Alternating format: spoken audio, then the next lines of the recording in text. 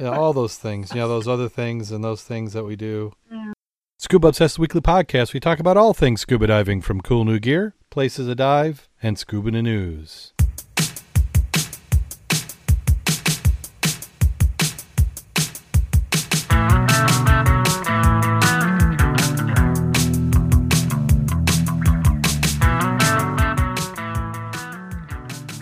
Scuba Obsessed episode 209 is recorded live August 7th, 2014.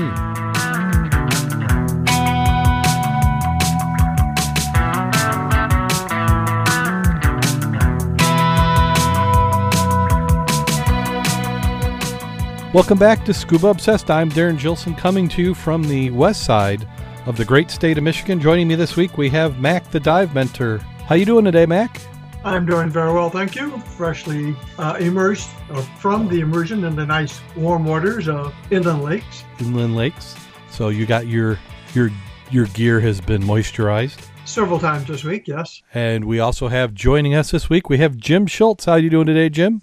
I'm doing just fine, thank you. And let's see what else. Wow. And I apologize last week again. Keep a watch out in the feed. I have to do some serious fixing to the audio. The audio last week, probably what everybody heard was the raw feed, not the cleaned up feed. The edited feed that I normally do. The audio was so bad I couldn't use it. So I have probably an hour to 2 hours extra of editing to make that usable. So in the archives, people who listen years from now will say, what are you talking about? It sounds fine. But it was beyond the ability to edit overnight. And there could be a few things that were happening. One is I had updated some drivers for audio. I'm using a Mac Air, and there was an update, and I updated part of the drivers, and I didn't update the other part, so that could have been part of it. Also, I was running dangerously close on this Mac Air. They have a solid-state drive, and I was down to probably just about a gigabyte free, and I wonder if maybe that could have been part of it. The other thing is occasionally it just goes crazy, so we may have to stop in the middle of the episode and do an audio check. Hopefully I can keep an eye on it. I'm hoping that I'll be able to see jittering, because what it did, it sounded like Mac and Jim were talking through a box fan. I sounded fine, which is what was important, but I still have some audio to fix. So we'll eventually get these things worked out. Maybe another 200 episodes or so. And we found that more money contributions would not help solve. No, money would definitely help. So that may be something. I'm going to be on vacation next week, so there'll be no show next week. But that could be something I could work on, is just making it a little bit easier for people to donate, because we haven't exactly made it easy. We whine sometimes about money, but I've deliberately not done a big push, but I think we're to the point where we need to do that. Get some money, get some listener donated. We kind of, a little bit of, and this is something that all podcasts run through, is that you think, build the audience and they will come. But advertisers really have no desire in advertising on podcasts. They want to be able to write a check and then hit 80, 100,000, a million people. And that's just not the type of audience you get on podcasts. Podcasts, you get very focused, engaged audiences, but you're not going to get huge numbers. So I think that disappoints the advertisers. We go for quality, not quantity. Yeah. I second that motion. Yep. We have quality following. So I agree. We have some of the greatest fans and followers are out there. So what I think we're going to do is we're going to start doing a little bit more of in-depth type of items. I've always wanted to do gear reviews. And I was looking at what I would say are some of the competitors that I look at in the space of media related to scuba diving. And you really don't get anybody doing impartial reviews of gear. So since we're not getting the advertisers that we'd expect, we're going to go to a listener-supported model. And we're going to do some reviews that people who are getting advertising will be too scared to actually say and put the results out there. So that's the little bit of some stuff that will be coming up. But as is the tradition of the podcast, we're going to jump right on into the news. First article up is a follow-up. If you remember a few months back, I think it was in June, we had the altercation underwater in Hawaii where the fish collector had harassed the, I guess you could call him an underwater environmentalist. And look at this article. This one's out of the ABC News. The fish collector has been charged with terroristic threatening for pulling an air supply regulator out of the mouth of the anti-aquarium industry activists while they're both underwater.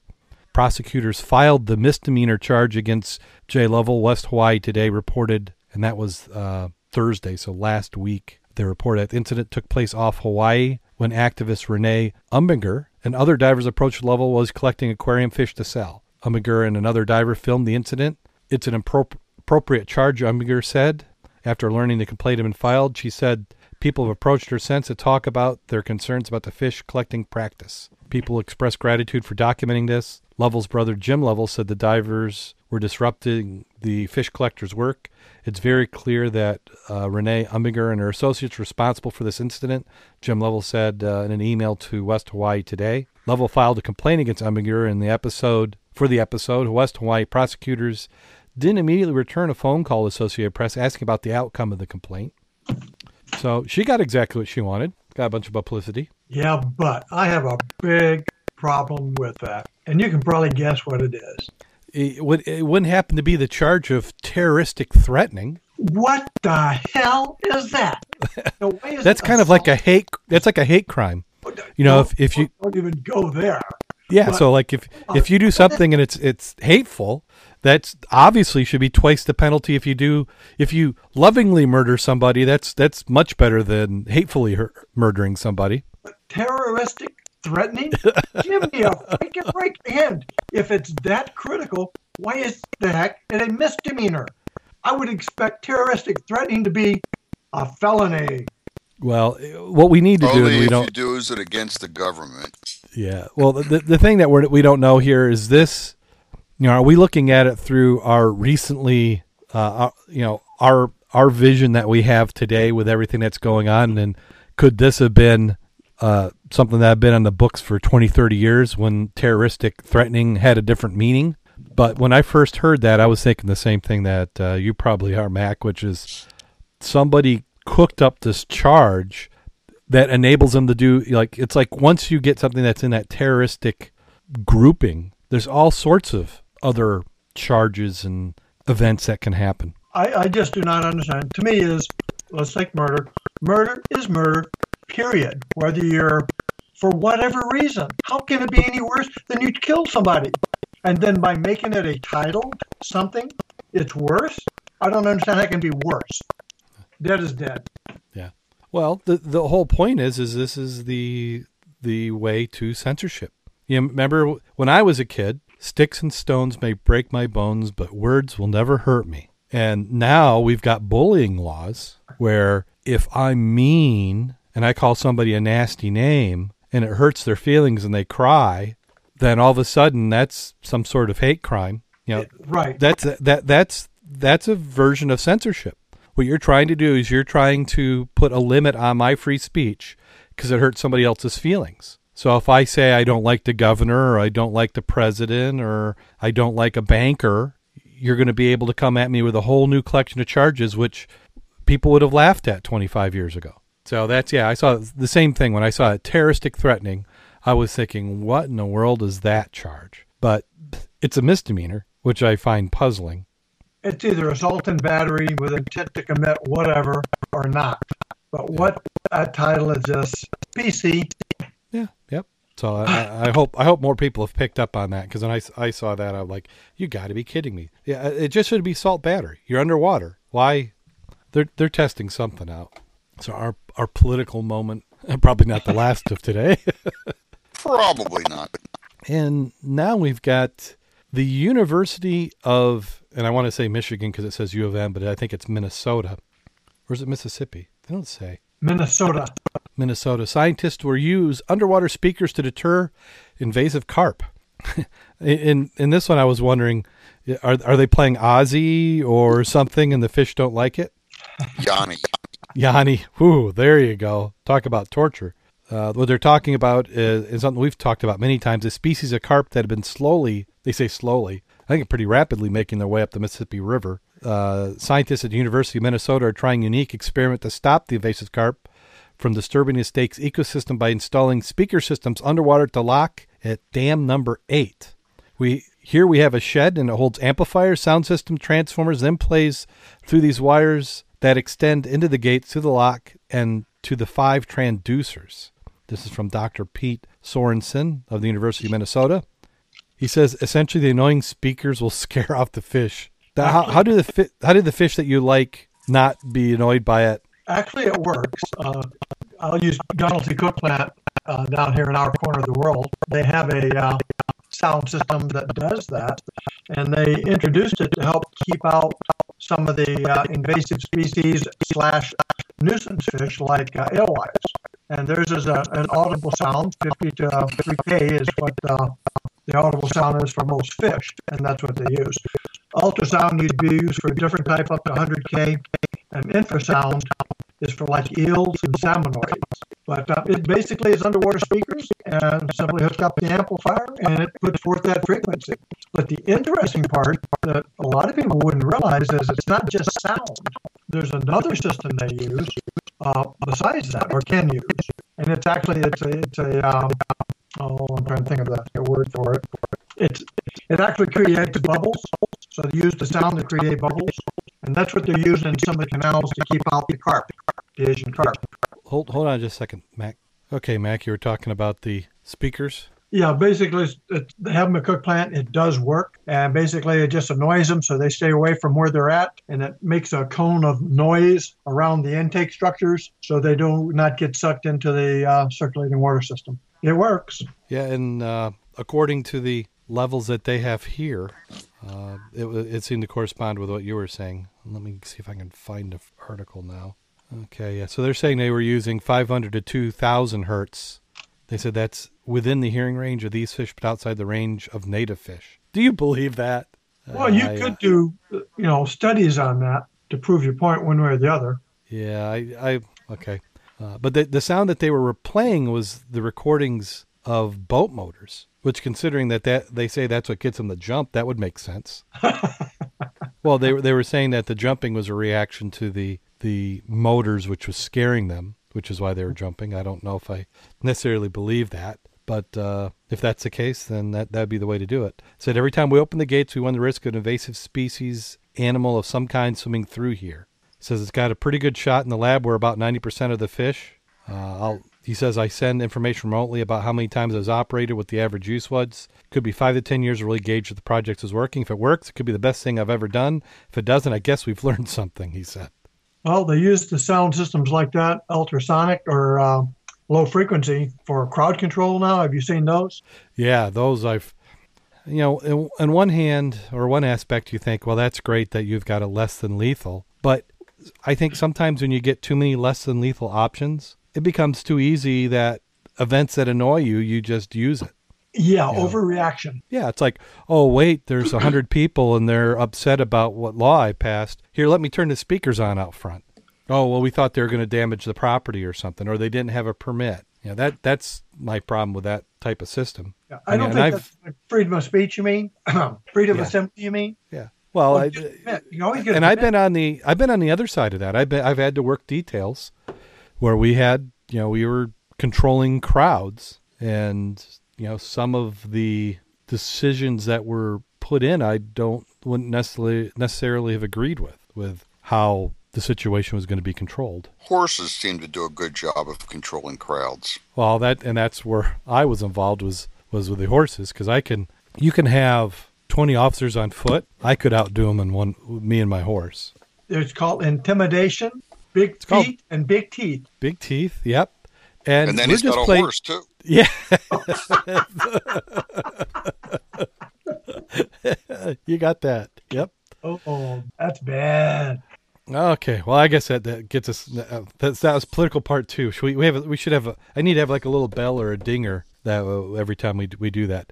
Avatar sequel has been delayed because James Cameron was underwater, and by my logic, that makes perfect sense. I think that if you're underwater, you can delay any sort of activity, including the next movie. The reason why this made the media is that he's got a new movie coming out this weekend. What are they calling it? Do they say? It's something 3D. Deep Sea Challenge 3D, which is a documentary, and it's hard to find. And when I looked earlier in the week, I couldn't find, in fact, any theaters within 100 miles of me that had it scheduled to come in. But I want to go and see that. It's got to I'd be love a to see niche.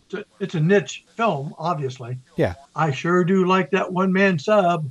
Oh, would you love to have that? I couldn't afford the upkeep or maintenance.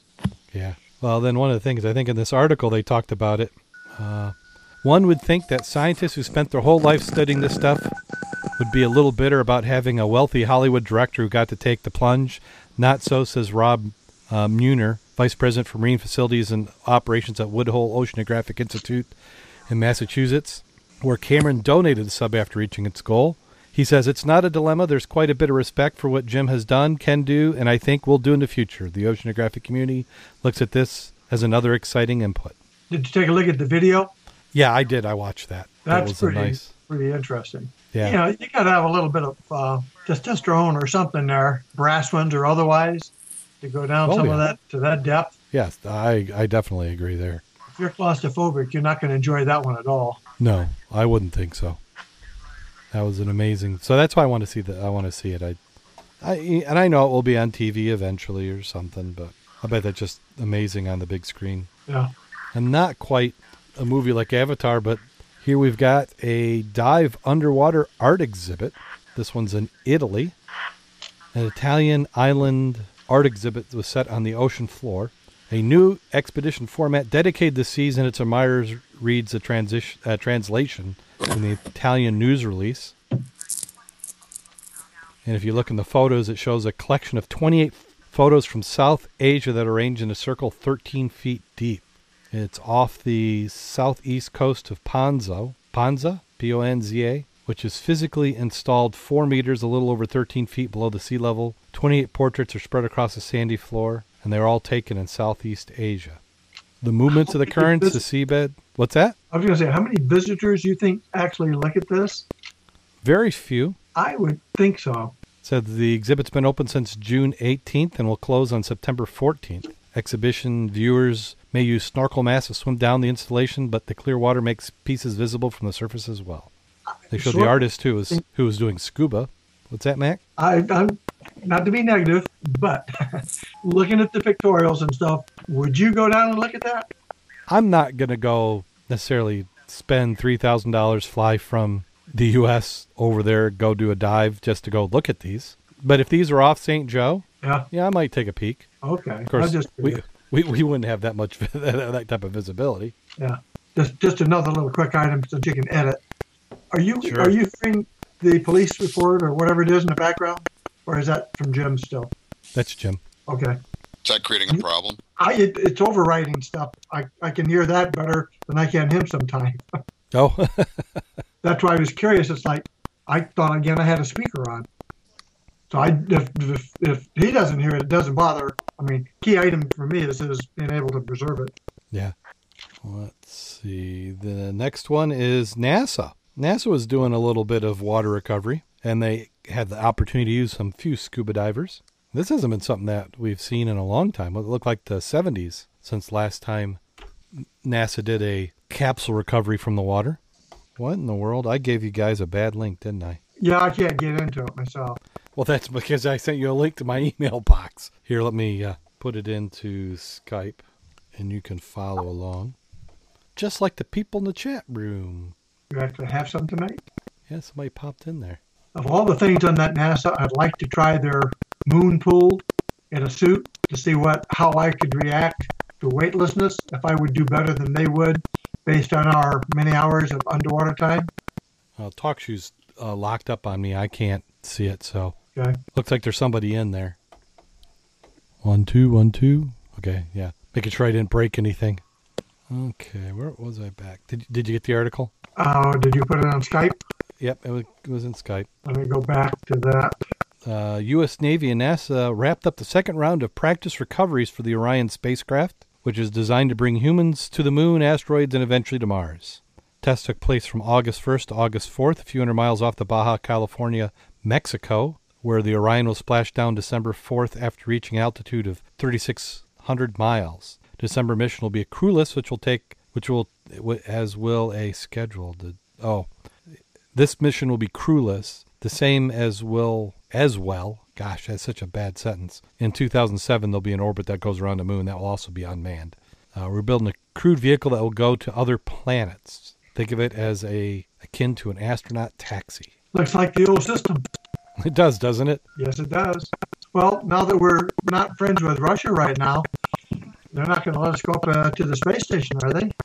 I don't know. We have to use something like this to come back. Yeah, well, you've got SpaceX has been doing their stuff. I saw that SpaceX had stolen some paying customers from the Russia launch vehicle. Oh, really? Yeah. The satellite they just put up this week was one that was scheduled to go through Russia, and SpaceX underbid them and took to work. That's good old American enterprise. Yep. Says about 17 Navy scuba divers will help capture images of the spacecraft and collect parts of the capsule that float nearby.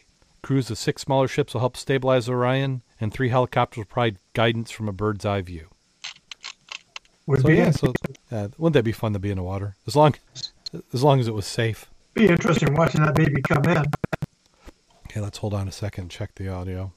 Let's see, what's the next one up on the list? The ear stuff, the good stuff. That's always ear important. Stuff. Yeah, this was a blog post, which many times don't make the criteria to get into the show, but I just thought this was a good topic. Well, it applies to everybody, and I have issues with mine. As much as I dive, I still have problems. That's why I thought this was quite interesting. So this is an article from backpackingscubadiver.com, and they're talking about... he says, what's the most common phrase he hears people say? I can't dive because I can't equalize. He says, whether the person believes it or uses the excuse is a different subject, but most of the time the dreaded equalization problem can be solved. And that surprised me. If people remember back in the beginning when I think one of the first episodes when I was talking about scuba diving, I was completely taken aback by how much it hurt just going down to 12 to 14 feet. I expected equalization to be something that just came naturally. And I don't know if other people have a similar experience. I've heard a lot of people have. Some people can clear just by moving their jaw. I cannot. Never has worked for me. If I don't exercise the station tubes by pinching the nose, mm-hmm. I exercise it that way. Like when we're going up north to dive, I do that for a couple of days before we go up there to make sure everything's working fine. Yeah, I just start clearing as soon as I leave the surface and don't stop until I get to the bottom. I generally do that. Just clear all the way down. I always have one that doesn't want to clear as easy as the other side. Yeah, I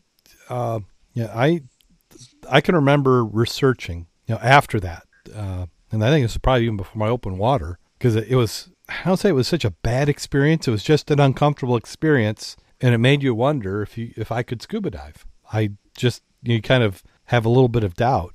And reading all the articles by experts on how to equalize, and at some point you either have to say, well, this is how my body works and how it's built and how I do it, or you're going to feel like you're completely inadequate. Because some of these other guys, like you said, Mac, were just, they said, oh, you could do this reflex action and you can do your jaws, and the people who can't do it just aren't trying enough. And maybe I'm not trying enough, but I have to hold my nose. Yeah, I just do a Valsalva maneuver all the way down. Yep. And that's what he's talking about in the article. He says do it very frequent, like 2 times per second frequent. And, if I don't do it continuously all the way down, I do it quite often. And you do it before you need it. I do it just like you guys said. You start down, you start equalizing. Yeah. And it's worked well for me because I go down like a rocket. My philosophy is the quicker I can get to the bottom, the better off I am. But if you can't equalize, I guess that would be the caveat, is that if you're going quicker than you can equalize, that's too quick. I would say that's 100% correct. Yep. So this is a good article. Has anybody had a problem with reverse coming up and it blocks? Yes. Only a couple times, and they weren't for any apparent reason. I didn't have, that I was aware of, an ear infection. I didn't have a cold. I wasn't congested. But I can remember coming up, and then you kind of hear like a little bit of a squealing and a little bit of pain, and you're like, oh, wait a minute. And, when you have that happen, then, that kind of can make you a little bit nervous on a free ascent. I would think so. Yeah, because now, like with the anchor line, that's a nice security. We're coming up a buoy. I can, if I have a reverse squeeze, I can always stop. And it cleared itself up and I was fine. But yeah, that wasn't fun either. Jim, you said you had a couple of occurrences? Yeah, I've had problems coming up where it just seemed to not clear properly. So I just started doing Valsalva maneuver. First I stretched my jaw, extended the jaw down and kind of stretched it out. And then I started doing Valsalva maneuver and that cleared it up. But I had to stop my ascent. Be interesting to get feedback for how many people do have issues or how many can go straight down with none. Yeah, I mean, that'd be a good study if somebody was looking for a college level item to do for some research. Well, I didn't look up Dan, so I'm just curious if Dan had something in there already. What'd they say? I mean, I don't know. Oh, This is new. I should look that up next. Yeah. It's a good topic, though. It is a good topic, and I just copied over my own article. Let me go this next one. And this one out of Chicago, WGN TV is reporting, and it seems to be the week for them to get some good publicity. But here they're talking about kids and adults with autism doing some diving. And autism would not be one that you would instantly think would be a good match. But they're saying that a son with autism and his dad have been having a great time scuba diving. Nick Johnson, scuba student, said, "Ever since we started diving, I felt part of a team. We're more connected." Glenn Johnson's Nick's father said, "I always wanted to take Nick diving. That's been a dream for years, but never thought I could do it." Jim Elliott, who we've talked to before from Dive Heart, is dedicated to helping kids and adults build confidence and independence through scuba diving. He's helping Nick, who has autism, do the same. Jim says, "We've been working with Nick several years now. God, goodness. Several years now. Nick said he was nervous at first, but when it comes to water, I just love the water." Jim said his confidence, he's really into it. It's special. Scientific study dove deeper the benefits of scuba. Researchers at Midwestern University surveyed 10 kids and 10 adults with autism spectrum disorder. They found common theme among them, finding sensory freedom in the water. Underwater visual and auditory distractions are minimized. The effect is calming, and for someone with autism, it's a welcome feeling. He says after the dive, he's much more relaxed. It's a lot more in the moment. And to me, this makes sense. I mean, I'm not a doctor, but I've seen a lot of programs on autism, and in fact, Asperger's, what they call it, the spectrum. I think most people have some level of autism. I think it's a natural thing. It just manifests itself in more ways and more severely in some till you get to the point of extreme cases. Sometimes in the autism, there was a lady, and I wish I could remember her name, but she's a really well-known research scientist, and she had an extreme case of it, and she made an apparatus where she would lay in it and fold the sides into where it kind of like squeezed her, and she said that would calm her down. So it makes sense that maybe it could be something to do with the pressure, the environment, the filtering of your senses, or it could actually be a benefit. Well, you're right. As I think about it, some autism is a sensory overload. Too much going on around you at one time. And if you think about diving, you're kind of in a haze most of the time. Yeah. You've got that limited visibility in most cases. You've got the regulator, so you've got certain things to focus on that are tactile. And so it would be, I could see where, for me, diving is very calming. I mean, one of my favorite things is a free ascent in limited visibility, where you just watch your bubbles, watch your gauges, and you're totally weightless. The only thing you hear is your own breathing. The only thing you see is your own bubbles, and you can't tell if you're going up or down unless you're looking at your depth gauge. So it's just pure solitude to me. And that was some of the greatest moments I've ever had diving, have just been doing free ascents with limited viz. Hold on a second. I think audio's going nuts again. Yeah, something like that. Now, did you see the video? The video was... What video? I think that was... Maybe I didn't give it to you guys. Maybe it's a top secret video. Are you finished with the autism item? Yeah, this is another one by Dive Heart, but it's an old video from 2012, but they're talking about some of the therapeutic effects. I have issues myself with that. If I were a dive instructor, I would not touch that with a 10-foot pole. I also sent you a link, Scuba Board forums for the same topic. Is It's everybody, interesting looking at some of the comments. some people a little upset? Well, no, I can see the positive aspects, but I look at the liabilities long range. That if I was instructor and I gave you a cert C card, Well, the I thing, I don't think I would do that. But they've got one guy here. He's already through his open water and he's a rescue diver. So it's got a lot to do, I think, with the level you're talking about. hmm Yeah. Because they're talking yeah. in different items. I just looked up the medical aspect. They were talking about they believe autism in some cases are due to a lack of oxygen to certain parts of the brain, and they were using hyperbaric chambers. But they were not even getting approval to do that because there is nothing that, no scientific programs or whatever the heck they do to validate something. They can't prove it does anything. There are a lot of insurance companies won't cover it. And then if you go to the autism and diving on scuba board, you'll see where a lot of them are having success, but it doesn't say and some of them it gives the year of the individual. And they're like here, completely unfocused, prone to bolting, slow to pick up skills. And we're training her weekly. I understand it if you force feed it, but what about a month later after she has a C card? What then? Well, one thing about Dive Heart is like if you've got a disabled veteran and he can't walk, he's mostly paralyzed and he's going down, does he get a C card? I have not a clue. See, my point is, does a C card necessarily mean that he's capable of going in the water by himself? And what's to prevent him from doing it by himself without a C card? Well, it's very C true. card is not a magic item. Yeah. And there's a difference too. I'm talking about veterans are over usually 18, quite often older. Kids at 12 are not emotionally stable yet. And of course, that will change based on individual kids. I understand that, but that's a known fact. A lot of people will not train children under 16 at the minimum. Whereas 12 years old, a lot of people say, hey, it's fine. I think that's up to the instructor. If you don't have good experience with doing younger kids, I think it's within your right to not certify younger divers. And that's what amazes me that Patty does. That's like skydiving. You got to be 18. Well, if you happen to own a plane and have your own parachute, you can toss them out at 12. Well, something a little closer to home. My daughter is now got her driving permit, so I've been getting to do a lot of riding with her. And while I think she's okay, the task loading is just not there. They're just not to the point to where they're still trying to build up the muscle memory and get used to things and depth perception, and where I think you could learn it earlier or later, but it just seems like it's a lot of effort. And if you translate that into scuba diving or another activity, I think it's going to depend on the person. There's going to be some people who they're not ready yet.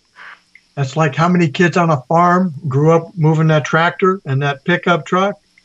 They learned a lot earlier than 12. Oh, yeah. But they had parental, generally, somebody watching their butt all the time. A controlled environment, so to speak. I understand this, but anyway, I sent you the link for the forum. It's interesting to look at some of the information. And again, that's what you need to do is look at the pros and cons, and everybody's different. Everybody will react different. And if you're the instructor, good luck to you. Well, that does it for the Scuba in the News. We have some photos of the week, and these are the incredible underwater forest at Lake, call it Kandy, Kaindy, Kandy.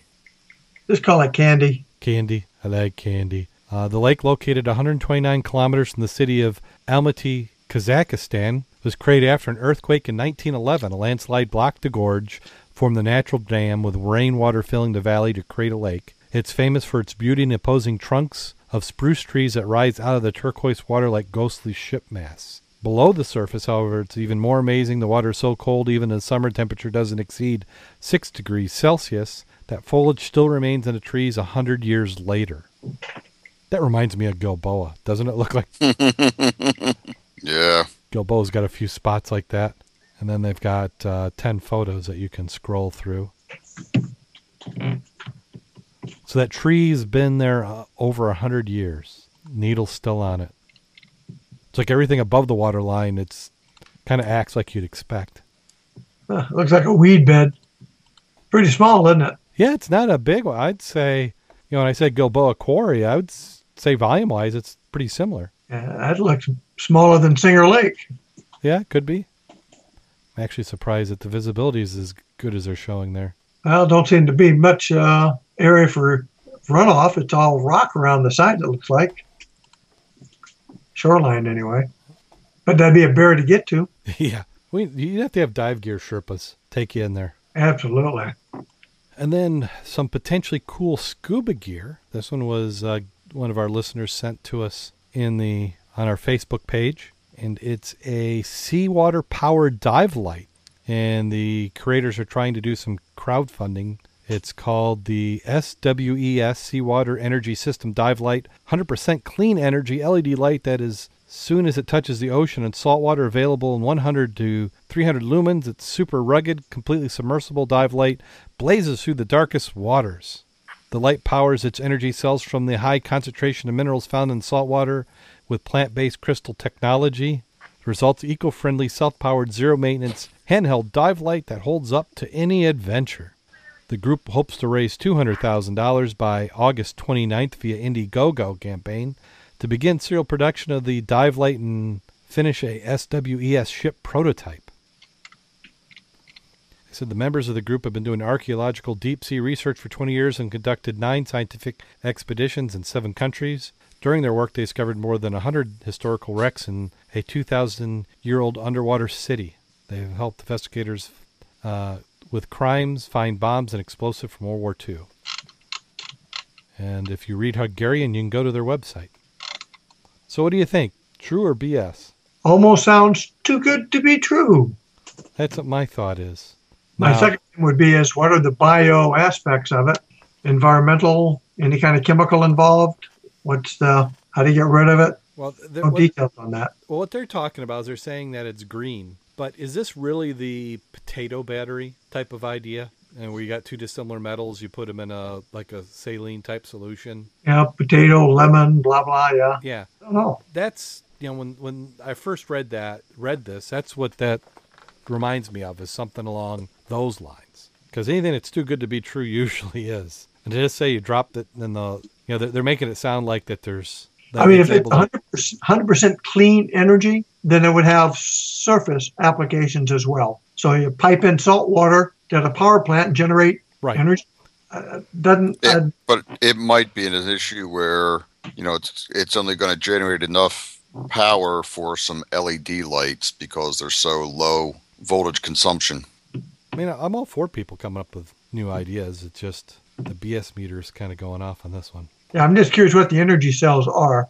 Yeah, what's it reacting with? What's its catalyst? It's a and how expensive are they? Yeah, plant-based crystal technology. What does that mean? Well, it's kind of like the aluminum foil hats or pyramid-shaped energy collectors. Now, those pyramid hats are not to be laughed at here. Aluminum foil hats work wonders, let me tell you. And they don't have to be pyramid-shaped. Just a regular chrome dome works well to keep the rays off your head. Absolutely. Just punch little holes in for the ears so you can hear. I like to glue hair to the top of mine. It's like an aluminum toupee. And this one is from... No, just wait a minute. Mac, have you had one alien encounter since you started wearing your aluminum foil hat? Not that I remember. See that? They have not bothered him since he started wearing his aluminum foil hat. Oh, that does it for me. I'm sold. Nice thing about aluminum foil is you can get it pretty economically. And what's amazing is a lot of other people have left him alone, too. Yes. And sometimes that's not all bad. I mean, what other hats can you cook a potato in? Yeah, not too many. Okay, a group of researchers from the Woods Hole Oceanographic Institute set off a shark cam, one of our videos of the week, the underwater torpedo, off the coast of Guadalupe Island in Mexico to study great white sharks swimming in the area. The torpedo was filled with 6 cameras, a guidance system to track signals emitted from acoustic tags attached to the sharks, allowing it to follow the sharks discreetly. Resulting footage from the torpedo was far from what they expected. The team was treated to breathtaking close-up views of the shark attacking and biting the torpedo in swift motions. That's because they didn't have their aluminum hat. If the shark had been wearing it, the torpedo wouldn't have been able to find them. So now, don't get ridiculous. When was the last time you saw a shark wearing an aluminum hat? You're just getting carried away, Darren. To be honest, I haven't seen a shark wear anything. Yep, but they don't put it on Naked and Afraid. Yeah. because it's not afraid. Yeah, everybody but Chuck Norris. Did you look at the video? Let me see. I think they were talking about it damaged it. I'm looking at the video. I don't see how it damaged it that much either. That sucker was tough. Kind of cool the way they set the cameras up on that. Yeah, looking at the pictures of it, just kind of got scratched up. Now, Yeah. I do notice that there's a little logo on the side, Discovery. This wouldn't have anything to do with Shark Week coming up, would it? Possibly. You think? Maybe seed the news media with a bunch of shark stories just before their program? They're not a media company, are they? Now, how about this for an underwater video? You know, we had that article a few weeks ago about that salvager finding the gold necklace. Here's the video of him actually finding it. I never found anything. But it's in remarkably good condition. You know how he said, you know, that can't be that good a condition? Yeah. It looks nice in the video. You notice how the guy must be in warm water? Got no gloves on, man. Orlando. Is that where he was at? Well, it depends on the time of year. I don't know. I find gold. I could go without gloves. Well, the only problem without gloves is the zebra mussels around here would kill you. Temperature-wise, you can get away with it sometimes, but not. You know, when we've done some of our, what was it, the river dive? Yeah, I think I did that one without gloves, and I tore my hands up. yeah. I find if it comes down to gloves or a hood, I usually pull off the hood first. Yeah. And sometimes I'll end up taking the gloves off near the end of the dive because I've gotten too hot on the swim back or something. I'll take them off and shove them in the suit. I never have trouble with my hands getting warm. Never. I'll keep those gloves on all the time. Well, that does it for Scuba in the News and all the stuff that surrounds it. So we get to that time of show. We get to talk about last week's dives. Hang on a second. Did you take a look at that picture where he's got his hands in the muck? Let me go back. Yeah, look at the picture to the right. Okay, the American Parasite. oh no, I'm surprised you didn't. Is that a politician? Other than that one, because we already talked about the bottom feeders and sharks, right? The American Parasite. This parasite uses your body as a personal feeding ground, taking over your stomach, then your entire GI tract, forcing you to crave the foods it wants, while slowly destroying your body inside out. Government's finally admitting that this is real. Measurements have been proposed in New York and the County of Mexico to try and stop it. Is it called the Coca-Cola virus or I don't know. Big I just Mac saw or? it's ugly looking. Well, I found the link, and it's to a company that's trying to sell you Keybiotics. Oh, one of those probiotic things. Yeah. Testimonials appearing on this site are actually received from actual customers. Their individual experiences reflecting real-life experiences of those who have used our product in some way or another. Send us a bunch of money, and we'll fix something you aren't even aware of that you had a problem with. Okay, so I Sounds like an internet ad. Your computer has viruses. Yeah, here's the key. Try and leave the page. If it does a pop-up that says, wait, don't leave yet, that's the perfect sign that you need to leave. Yeah, big time. Yeah, but... I just saw the parasite. That looked very interesting. Yeah.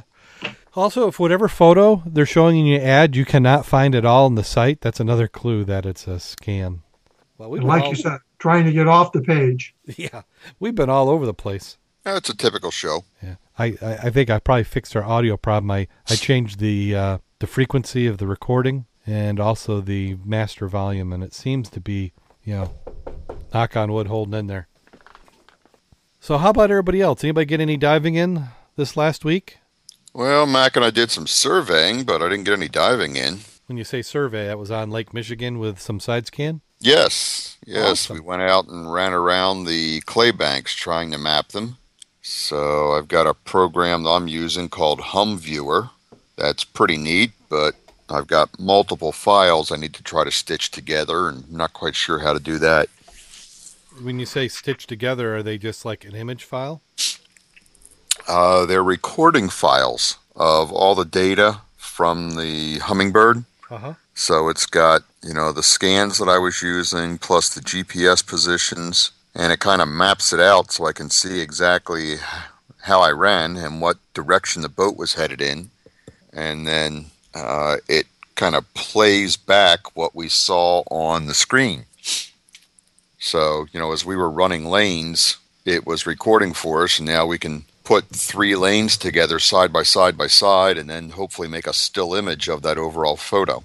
Well, you can always send me the files, and I can do some stitching together. I'm looking at the HumViewer website, and it looks like they've actually had a version within the last year. Yeah, the one I've got's fairly recent, and it's independent software. Oh, independent software, you said? Yeah. Because this one, the website it took me to was humviewer.cm-johnson.dk. And Yeah. It was almost making me wonder if it was like Johnson's European company, but that could just be a name. Yeah, that's good. I'm glad because Dr. Depth got bought. So was there anything, when you're in the Clay Banks, anything of note that was discovered? Clay Banks. Clay Banks. Lots of pieces that come up 10 feet or so off the bottom. Yeah. So I think this would be a great way to run it and see if we could do it. Well, Jim Kleeman and I actually got out in Lake Michigan and did a dive. Tell me no. Yeah, it was, and I won't embarrass Jim too bad, but it had been, let's just say he hadn't dove in 2014 yet. So I after completely harassing him, we went and did a dive, and we had some numbers. They were a little old, but I think we did discover a new wreck about 500 feet south of the Havana, and we're going to call it the Sand Wreck. Oh. Yeah. It's camouflaged. It looks exactly like rippled ridges in the bottom, and we did find 2 clusters of zebra mussels. Interesting. Yeah. We did see a fish. It was a big fish, too. At least it looked big. It looked like it was, and I couldn't even identify the fish. It was a big fat one, about 2 feet long, kind of high, kind of like a giant perch look to it, but Jim maintains it wasn't a big perch. But yeah, we had some numbers that were old, and, maybe we transposed them or put them in. And had we gone to the preserve website, we would have gotten the correct numbers. So we dropped the anchor right perfectly on the numbers that we had. Went down with a reel, went out to the end of about halfway through the reel. So maybe we had about 75 feet of line. He said it was a 150-foot reel. So about 75 feet of line, we went out and did a circle. And, didn't find anything. So after we got up and said, well, let's double check the numbers, we went to the preserve website, put those numbers in. We're about 500 feet off, drove over there, the side scan, picked up the wreck, perfect. So there it was. So we didn't have time to go and get another dive in. No buoy showing? No buoy showing. You can pick up the buoy on the side scan. So there's the subsurface buoy. Okay, so that's right. That one needs a new surface line. Yeah. So it was probably a foot or two below the water surface. Yeah, because we could see something floating on the side scan, but visibility was, I would say, 7-8 feet. So not great, but not bad. What was interesting is when we did our safety stop, the thermocline is starting to form. You didn't get a really hard thermocline, but it was cold in the bottom and warm on the top. And as we were doing our safety stop, you could see the visibility come and go as the current would bring stuff in. Yeah, I was looking at the Cook buoy, and the surface temp is 72. The temp at 56 feet is 51. Yeah, we had 49 at the bottom, but we were toasty. We wore shorts and kind of like an Under Armour type shirt in our dry suits, and we were plenty warm. Dry suits have a tendency to do that? But we were almost betting we were going to do our Gilboa trick again, where when we first did our open water cert, the first dive we did after we were certified official divers, we decided to go without the hoods and froze our butts off. And we were half expecting that, but it was a pleasant, comfortable dive. So between 50 and 56 feet, there's a 10-degree drop. I believe it. From 61 to 51. Now, I've got a catalog, and every time they send it to me, it keeps getting bigger and bigger, but they have buoys and sonars and thermal arrays. So we could make one of those buoys, like the weather buoy or Cook buoy if we wanted. Well, as long as they keep putting it on Cook, that's a good place for it to get some readings. Yeah. If they stop putting it out, then maybe we ought to put one somewhere. But gives you a feel for what's going on out there. It looks like it's going to be a great weekend. I was looking at the marine forecast, and they're calling for winds less than 10 knots out of the east, the southeast, and the northeast, which means close to shore on our side of the lake, it's going to be flat. Yeah, we had maybe less, I would say less than a foot. I don't think it ever got over a foot, other than other boats making a wake. I think Jim had his boat up and planing, and we were doing over 40. What day were you out? We were out Sunday. Probably, let's see, we got to the wreck just a little afternoon. Did you guys happen to go south also? No. Okay. Nope. No, we just got out, but it was nice. So you said it's good conditions for this weekend. Anybody got any plans to go? Well, I was thinking about going camping this weekend, but if it stays like this, I may end up hauling the boat and doing some diving. There you go. Well, I know the visibility off the pier the other day was maybe 10 feet, depending on where you're at, because a couple of places would go to zero. I listened to Bob talk about all the stuff they found the other week, so I posted a note for Bob that I appreciate his telling me where things are at.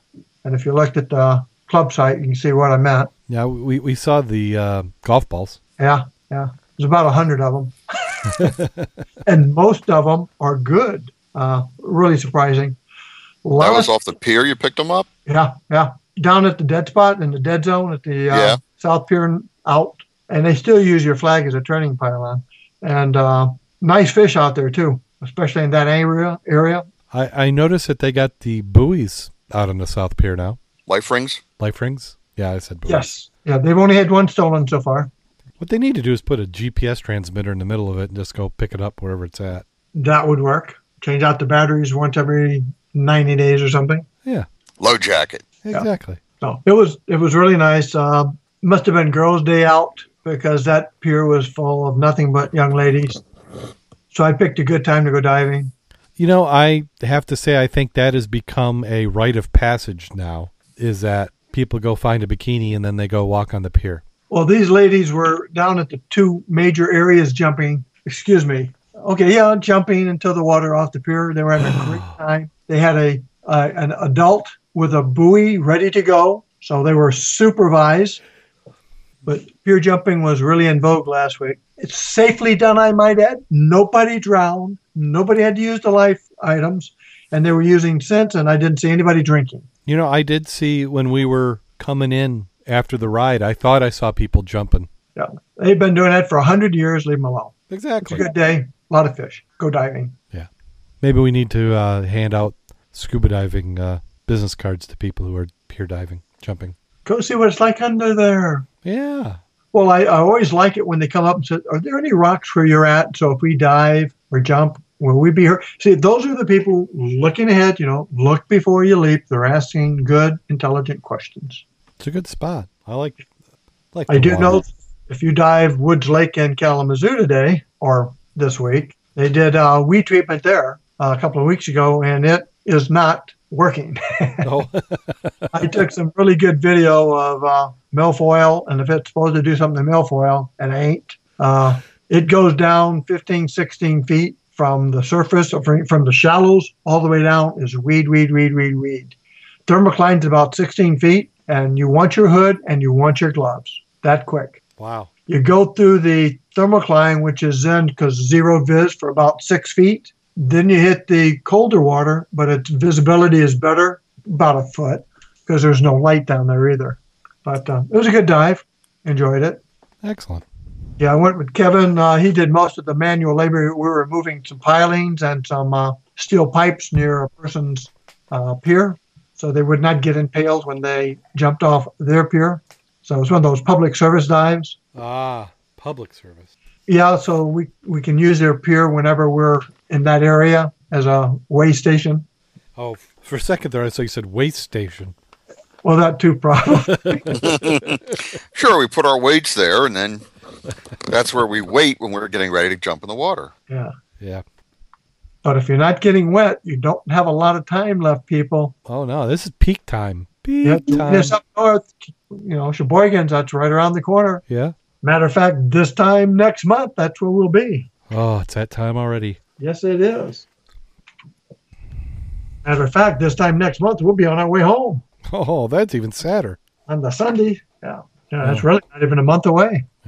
Well, I'm on vacation this next week, and it is Fair Week, so I'll be cooking corn dogs and working the gate. I didn't hear anything about diving in there, bud. Oh, I was diving. Probably not. Well, we got anything to plug? As always, you can go visit our website, www.scubaobsessed.com. We're also on Facebook, facebook.com/scubaobsessed. Our Twitter account is @scubaobsessed, and we have news feeds that come from a variety of sources, and then we curate content on Scoop It. And Jim, how's the Preserve doing? Oh, we're still collecting memberships.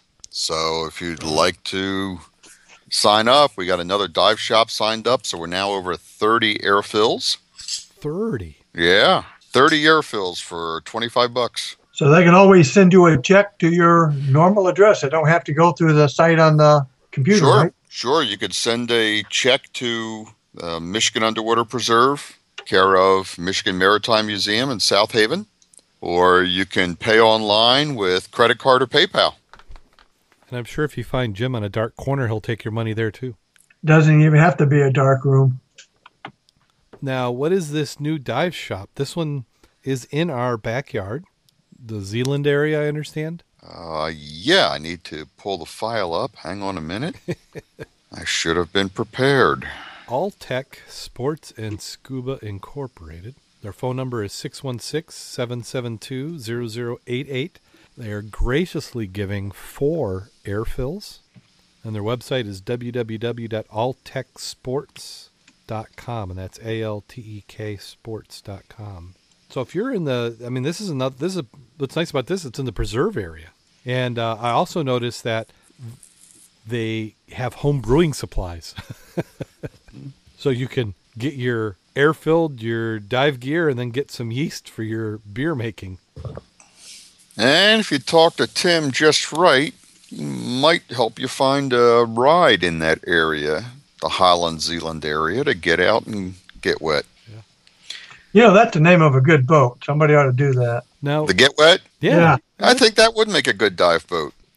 Now, we didn't talk about the news, and I've been looking for the information, but did you see that there was the couple divers who got in trouble on the tug off Saugatuck?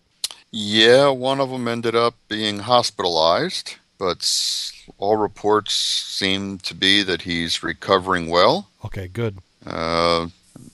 I've heard different stories, that he had limited experience but was diving with a very experienced diver, and he had some sort of regulator malfunction and then got tangled up in line about 3 feet from the surface. It was reported that they performed CPR on him on the boat, and if you've ever... CPR does work at times. If you can start it early and continue it, the sooner you start it, the better the chance of recovery. This guy apparently regained consciousness while on the boat, was in and out of consciousness when they loaded him into the ambulance, and I haven't heard if he's been released from the hospital yet, but rumor has it he's doing well at the local hospital. Well, that's good. Yeah, because I looked at 4 articles, and they were all within 8 hours of each other, saying slightly different things, but none of them had, name, where the diver was from, and then any follow-up on condition. The article just ended. But it's, because you're filtering it through regular news media, so when they say regulator malfunction, you don't know, is that a free flow, what it was. And then he had a dive buddy, so I'm thinking, okay, well, you've got a regulator malfunction. If you had if you're doing the right thing and you had enough air and you had a dive buddy, well, that shouldn't be a problem. And then they said he got tangled up in the wreck. And I have heard that there's, on that tug, there can be quite a bit of downriggers caught on it. But to get 3 feet from the surface and then have to be cut loose is what it sounded like. So hopefully the story comes out so we can learn from it. Yep. But hopefully everyone recovers and no permanent damage. I agree. But back on the preserve, so get your membership, you get some free air fills, and you help out a good cause. I was looking at the buoys. Like I said, we had the catalog. Each temperature sensor in a dive string is about $250. So you figure if you have 8 of them on a line, not including the cabling, you've got $2,000 in temperature sensors. And then if you've got current sensors or other devices, that all adds up. And then you got your buoy. So they say you can start off with a buoy with sensors on it for about $2,000, but I'm going to bet it's closer to $5,000 to $10,000 by the time you're all said and done. Yeah, it's a lot of money. And we're struggling right now just to get materials to replace the milk jugs on the surface with actual buoys, mooring buoys. So yeah, memberships would certainly help. Or donations. Yeah, donate. If you've got I guess if you have a marine supply business, would you guys be willing to take donations of equipment? Certainly, we'll take donations of equipment, and we'll, you want to buy a Nun buoy, we'll mark right on there, donated by. So there's a chance to do some advertising on the water. Yep. So the website is www.diveswmup.com, and we do have that the new dive shop on there, Altech Sports and Scuba Incorporated, and there's also a map. So if you're somewhere in Michigan and you want to see where those sponsored dive shops are, the map will come up and it will show you little icons showing their locations. And my thanks to our webmaster, Mr. Darren, for taking care of that for us. Well, you're certainly welcome. So are we getting close to that time? I'd say we're just about there. Do you got anything to plug, Mac? No, sir. I am none. Yes, nothing today. Nothing today. You have golf balls for sale, Mac? I put them on the trailer. That's going to be a bonus for whoever gets that trailer, that lot. Oh. I thought you said it was sold. No, I didn't say it was sold. Oh. I'm hoping to sell all of it at one shot. That's why the golf balls, and I did look them over. Some of them, I swear, could not have hit but once, and that was out in the river. My ears weren't going good. I thought you said licked them over. Only the tasty one. So are you taking bids on the trailer? I'm open to anything. Who has the most cash has the most bottles. I mean, there's a dozen Hutchies right there, plus over a dozen Milks. Those alone are, and not to mention the 6 anchors, to mention the other junk anchors. So you're actually selling the bottles on the trailer, or the trailer and the bottles come with it? Hey, the trailer, I'll sell that too. I'm trying to figure out the angle here. So have you had anybody who's interested in any of this stuff? Yeah, that's what I'm waiting to have him get back to me. Yeah. Well, I've got some friends who are into milk bottles, so I'll give you $1.27 for it. For the milk bottle? I'll give you $1.28 for the milk bottle. Which milk bottle? Yeah, I'm afraid he's probably got one that's worth $1.28. I'm sure I do. I looked up the value for a few things. Those I may have in my drawer over here. That one I was going to just give away. I realized it was $40-something for that one. Oh, wow. Yeah, I decided maybe I wouldn't put that on that trailer out there. But all the Hutchies are good. They all have tops. They're all embossed. Oh, I take it back. 9 are embossed, 2 are not. They all have tops. One of these days, I'm going to find one of them. I agree with you. I'm going to find one, too. I don't understand why you guys haven't. As much as I'm too busy picking up embossed beer bottles and glass bottles, and I still want to have my beer bottles filled. Well, that last bottle I had, remember, and to the highest bidder who wanted to open it. Yeah. How'd that go? Not very well. It was placed into a trash receptacle as soon as it was opened. Oh, was it toxic?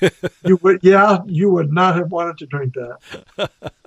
You got to remember that Bailey's has got a cream base, and if you look it up, I think they said is 30 days once you open it, and I'm quite sure that was down there longer than 30 days. So it had been opened then? No, it had not been opened. But it might have been warm at some point. Well, I'm sure it was past the 30 days, no matter what. Yeah. I mean, I've got Bailey's in my closet that, a little older than 30 days, but it's still fine. They say you have to drink it 30 days after it's open? Best when drank 30 days, blah, blah, blah. I think if I was a liquor company, I'd say that for all my products. Well, you guys ready? Yep. I'm ready. Okay, this one is, and since we won't be having a show next week because of the youth fair and I won't be around to record it, so we'll see everybody in 2 weeks, but this one's in honor of it. A couple scuba divers were visiting the livestock. Oh, goodness. A couple of scuba divers were visiting the livestock exhibit at a country fair. A wife was with her husband. The wife, an overbearing wife, asked one of the bull breeders how many times a week his animals performed and their stud functions. Oh, about 4 to 5 times, replied the owner. Turning to her husband with a scornful look, she said, "You see, 4 to 5 times a week is not unusual among champions." Realizing that he had just contributed to the woman's abuse of her husband, the breeder quickly added, "Of course, we never use the same cow twice."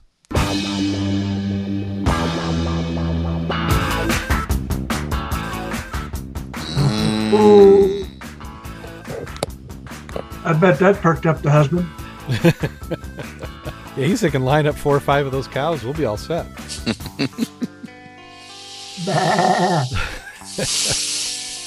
So until next time, go out there and get wet.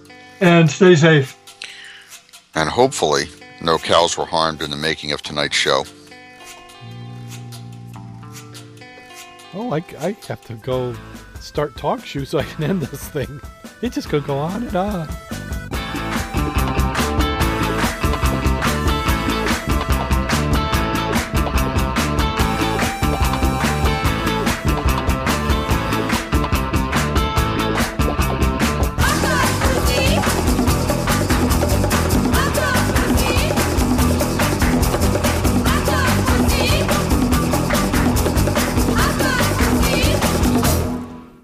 Scuba Obsessed Weekly Podcast. We talk about all things scuba diving, from cool new, from all those things. Oh, let me look at my notes.